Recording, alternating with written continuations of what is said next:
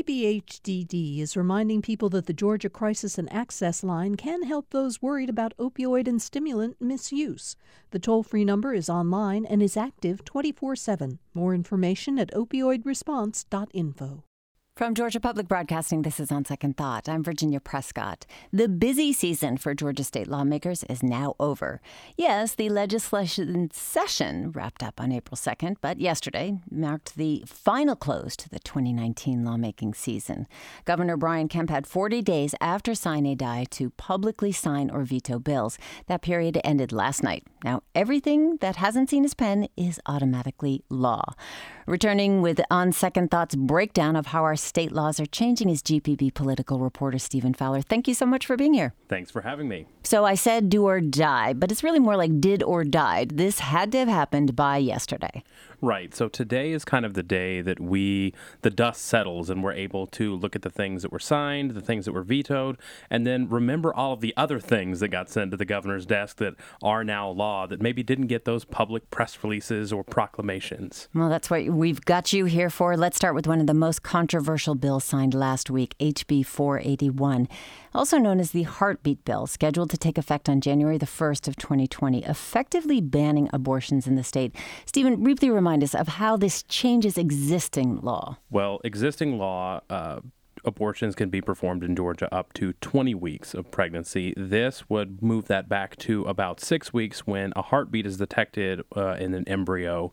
And some other changes that would be made, it would establish personhood rights. So once that heartbeat is detected, that means that an embryo or a fetus will have certain legal and economic rights, including the rights to being counted in some state census populations, and parents could claim that on their taxes as a dependent.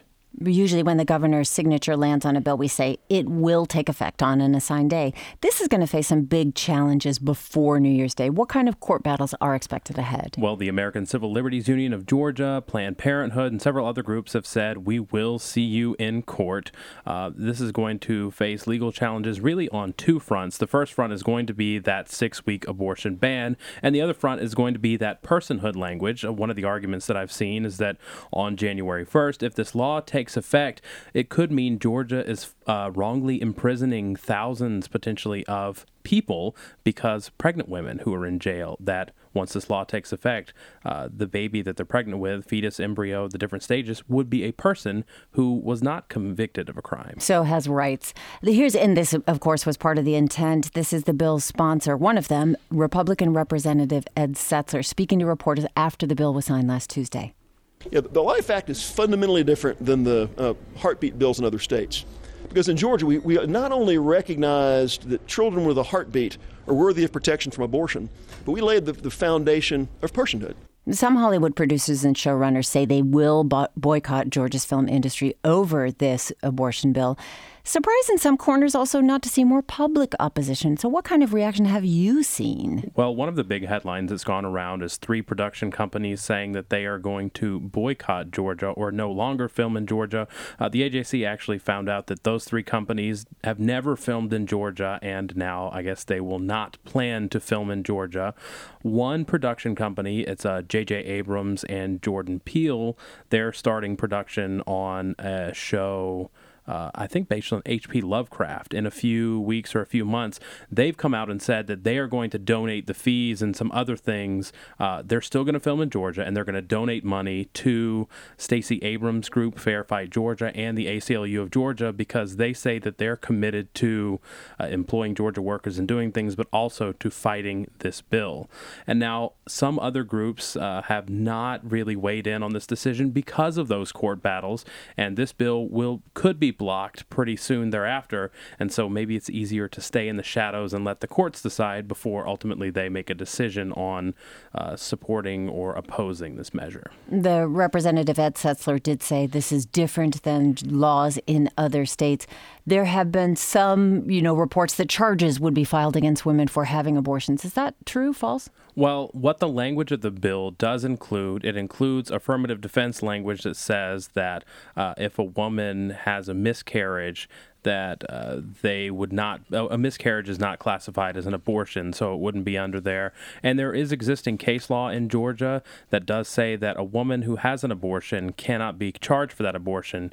The criminal abortion charge would be for whomever helped, whether it's a doctor or somebody like that. But with any sort of legal case, in a case like this, future court cases could decide, or a prosecutor could decide to charge someone, and it would have to work its way through the courts for us to really know what the true legal effect that this bill would say. But the bill sponsors say they've written language in there that would not charge women or investigate women who have miscarriages, and would not charge women with murder for having an abortion. So that's certainly something we will be following with you and throughout GPB on Political Rewind and otherwise. But let's move on to the budget, the fiscal year budget, the only piece of legislation that the General Assembly had to pass. And the governor did sign this record-setting $27.5 billion document last Friday.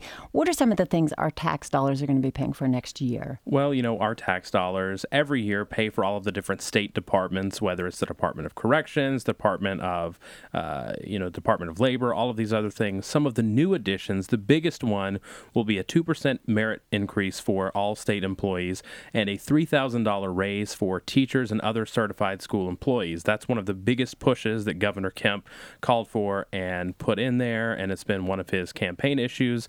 Another big chunk of money that we have is $150 million to pay for new voting machines that will hopefully be ready, according to the Secretary of State's office, by next November's presidential election. And that $150 million will get new machines, but also go for training and outreach so all of us here in Georgia know how to use those machines. Well, so good question there, because 5 months into Governor Kemp's tenure, he's now passed the first legislative session when he had to work with the state's Democratic and Republican leadership. How have his priorities borne out throughout this process? Well, somebody in the governor's office told me towards the end of the session that they felt like they got 95% of what they were asking for and what they had really wanted to accomplish in this first year. It's Kemp's first year. It's Lieutenant Governor Jeff Duncan's first year. So it's kind of getting settled in these positions and with these partnerships and cooperation there. But the two big priorities for the Kemp administration have been education and health care, and those have been borne out in the legislative process. You have the teacher pay raise, you have school safety money that's gone, mental health money for schools that have gone, and you've got the governor's priorities with expanding some rural health care options, reforming some certificate of need requirements for different rural facilities, and this big Patients First Act, which will change potentially how the state's Medicaid or Medicare system is run, along with the Affordable Care Act. All right, we'll dig into those in a minute. This is GPB politics reporter Stephen Fowler with me. He's been covering the legislative session for us and tracking bills that have been sent to the governor's desk. Which, by the way, the budget was signed in Camilla, and some of the final days of signings were also done outside of the Capitol, with stops in Cairo, Valdosta, Lake Park. Why does the governor hold these public signings across the state? Well, there's several different reasons for that. Some of the bills that he signed in different places were symbolic. He signed pieces of legislation dealing with education in schools because there's places that are most impacted. There's some rural initiatives that are signed in rural Georgia, and really, he's the governor of the whole state. So signing everything in Atlanta, there's only so many people that can come see it, and only so many Georgians that can experience government. So going places like Cairo and Camilla and Adel and Valdosta and places across the state, it's partially to experience the state and see different parts of the state. But, there are some pieces of legislation that have significance to other parts of the state. Governor Kemp wouldn't sign something to do with the coast up in northwest Georgia. Right. And it wouldn't make sense to sign it in Atlanta. So this is him getting out and about and, signing different pieces in different parts of the community that are impacted. I want to ask you more about that Medicaid bill. The bill that he signed this session could change Georgia's healthcare landscape. Here is Lieutenant Governor Jeff Duncan speaking about the Patients First Act. This plan that has been put into motion, this is step one that allows us to do something that I think no other state is doing, and that's combining both an 1115 and a 1332 waiver. which at the end of the day is not about Medicaid expansion. What it's about is trying to get free markets and private insurance to cover as many Georgians as we possibly can. So the Patients First Act allows the state to start drafting an application for a Medicaid waiver. It took effect as soon as the governor signed it on March 27. How far along is the office in this process? Right. So the Patients First Act, what we have now is we have the Affordable Care Act, also known as Obamacare, and we have the state's Medicaid plan. What this does is it would, the governor's going to work with some sort of consulting group who is going to examine the state's healthcare system and how things work, or in some cases don't work. And that consultant is going to look at the federal law and find ways that Georgia can get exempted from those two laws to create customized health care plans for maybe target populations like pregnant women or children under the age of 18, or maybe demographical areas or geographical areas like maybe Southwest Georgia or something like that. So it's a long process, but it was immediately signed and immediately transferred. So they're working and they're going to figure out what consultant is going to work with the state over the next year or so to dive into the state's healthcare and figure out what, if any, solutions can come from seeking these waivers. Well, so they have not yet identified that group as far as you know. So one topic you have been following closely is voting. Next year's budget includes $150 million to replace outdated touchscreen machines. Also, lawmakers passed several bipartisan changes to how we vote. What is going to be different next time an On Second Thought listener heads to the ballot box? Well, the first thing is going to be the machines of which we vote on. Georgia currently has what's known as a DRE, a direct recording electronic machine, where you push the button and your vote is saved on a memory card. The memory card's bagged up and driven into a place to be counted on election night. The new machines are going to be ballot marking devices. So same touchscreen, boop, boop, boop. I vote for Virginia Prescott for president. Okay, I've been about to announce. And then what happens is it's printed out on some sort of piece of paper. There's a paper component to it, and that will then go into a locked box, and the paper will be scanned depending on what machine is picked, either through a barcode or a QR code or the actual text of your selections themselves, and scanned in that way. So it's a more updated system.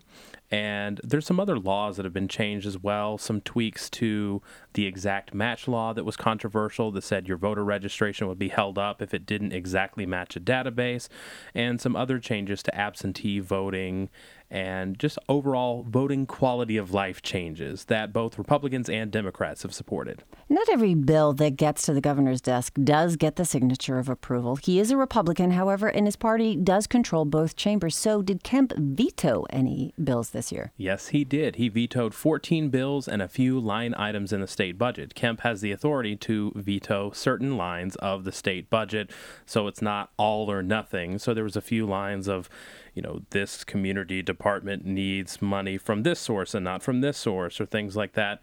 But of the bills that he did veto, one of the ones that people have been talking about is this mandatory recess bill that would have required 30 minutes a day of recess for certain elementary school kids. And in the veto statement for that, he said that currently the local boards of education hold broad authority to establish their own policies, so it's a local control thing.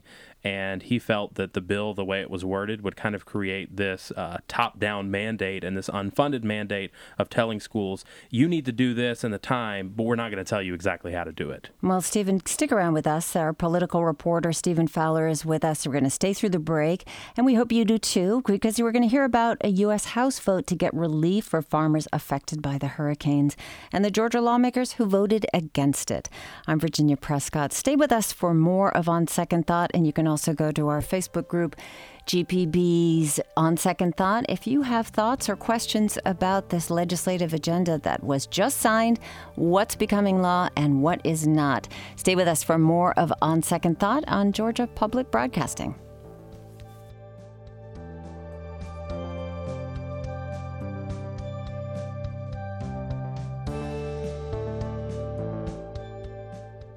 We are back with On Second Thought from GPB. I'm Virginia Prescott, talking with GPB political reporter Stephen Fowler about the bills that Governor Kemp has vetoed or signed.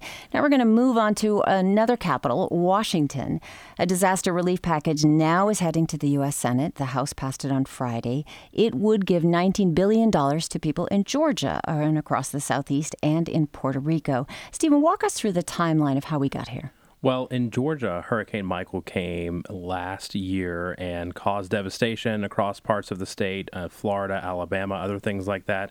And since then, Georgia representatives and other states' representatives have been trying to get some sort of disaster aid. Normally, a disaster happens, the federal government declares a disaster, and then there's some sort of aid that comes to whoever's affected from that. Not necessarily in this case. There's been a larger holdup over things like money for Puerto Rico's disaster relief and money for the president's initiatives towards the wall and other border security issues. So we've had several false starts of bills trying to go and money trying to go that ultimately has been held up until this point. The House finally passed a compromise last Friday. Now it's in the Senate's court. Some Georgia Republicans did join Democrats to vote yes on the measure, though President Trump did encourage Republicans to oppose it. Others did vote no. And we've covered the aftermath of Hurricane Michael extensively on the show. Heard from farmers who worry that they will lose land that's been in their family for generations if they don't get relief funds soon. So why did some Georgia lawmakers reject a bill that would give them the help they need? Well, just like I mentioned earlier, there are some larger issues at play beyond disaster relief and disaster relief for Georgia. There's money and funding that's going to Puerto Rico. So that was the sticking point. And, the president's initiatives for the wall and border security and saying that it's a top priority. And so, I guess these Republicans in Georgia feel that they can do both and find a way to compromise for that. But also, most of the Republicans that voted no for it aren't in disaster-stricken areas. Well, the Republicans who did vote yes include Austin Scott and Buddy Carter. Both represent parts of Georgia hit hard. How difficult was it for them to buck the party line and vote yes on this? Well, in a ways, they're not really bucking the party line. Austin Scott spoke last week during a hearing, and he blamed Senate Democrats and Democrats for this issue, and the president and vice president a little bit. He used the words the vice president said when he toured parts of the area stricken, saying, we stand with you, we stand with our farmers. And he said, where are you with our farmers, Democrats? So, it's not necessarily a bucking the party line, but the Democrats in the Senate are the ones that are ultimately going to hold this up. So they want to support their Georgia farmers. Now, of course, going to the Senate, where we had Senator David Perdue on this show stumping for these funds, Senator Johnny Isakson on Political Rewind doing the same. How do you think they will vote on this measure? Well, it goes back to what the president says. Senator Perdue is very close to President Trump. And if the president doesn't like this deal, even if they were able to muster the votes, the Republican votes to pass this, the president very well will veto this measure or maybe veto this measure. And then we're back to the drawing board. So it seems like even though it passed the House, it's going to be up to the Senate the Senate is the one that's going to have to craft an acceptable package of relief and other things for it to become law and for the Georgia farmers to get the aid that they need. Well, if this measure does fail, do Georgia farmers have any hope of getting relief funds before it is too late to save their farms? Well, what we've seen in a lot of places in Southwest Georgia and heard from here on GPB is that a lot of these farmers suffered generational losses. So it's not just this year and next year will be a bad year for them, but multiple years it will take to rebuild these trees and regrow these crops to a way that's sustainable. So many of them have relied on state funds and state loans that the Ag Commissioner has given out, but that may not be enough in some cases. Well, legislative season is over, but we're going to be having more conversations with GPB. Stephen Fowler, thank you so much for speaking with us. Thanks for having me. Stephen covers the state legislature and all things politics for On Second Thought and GPB.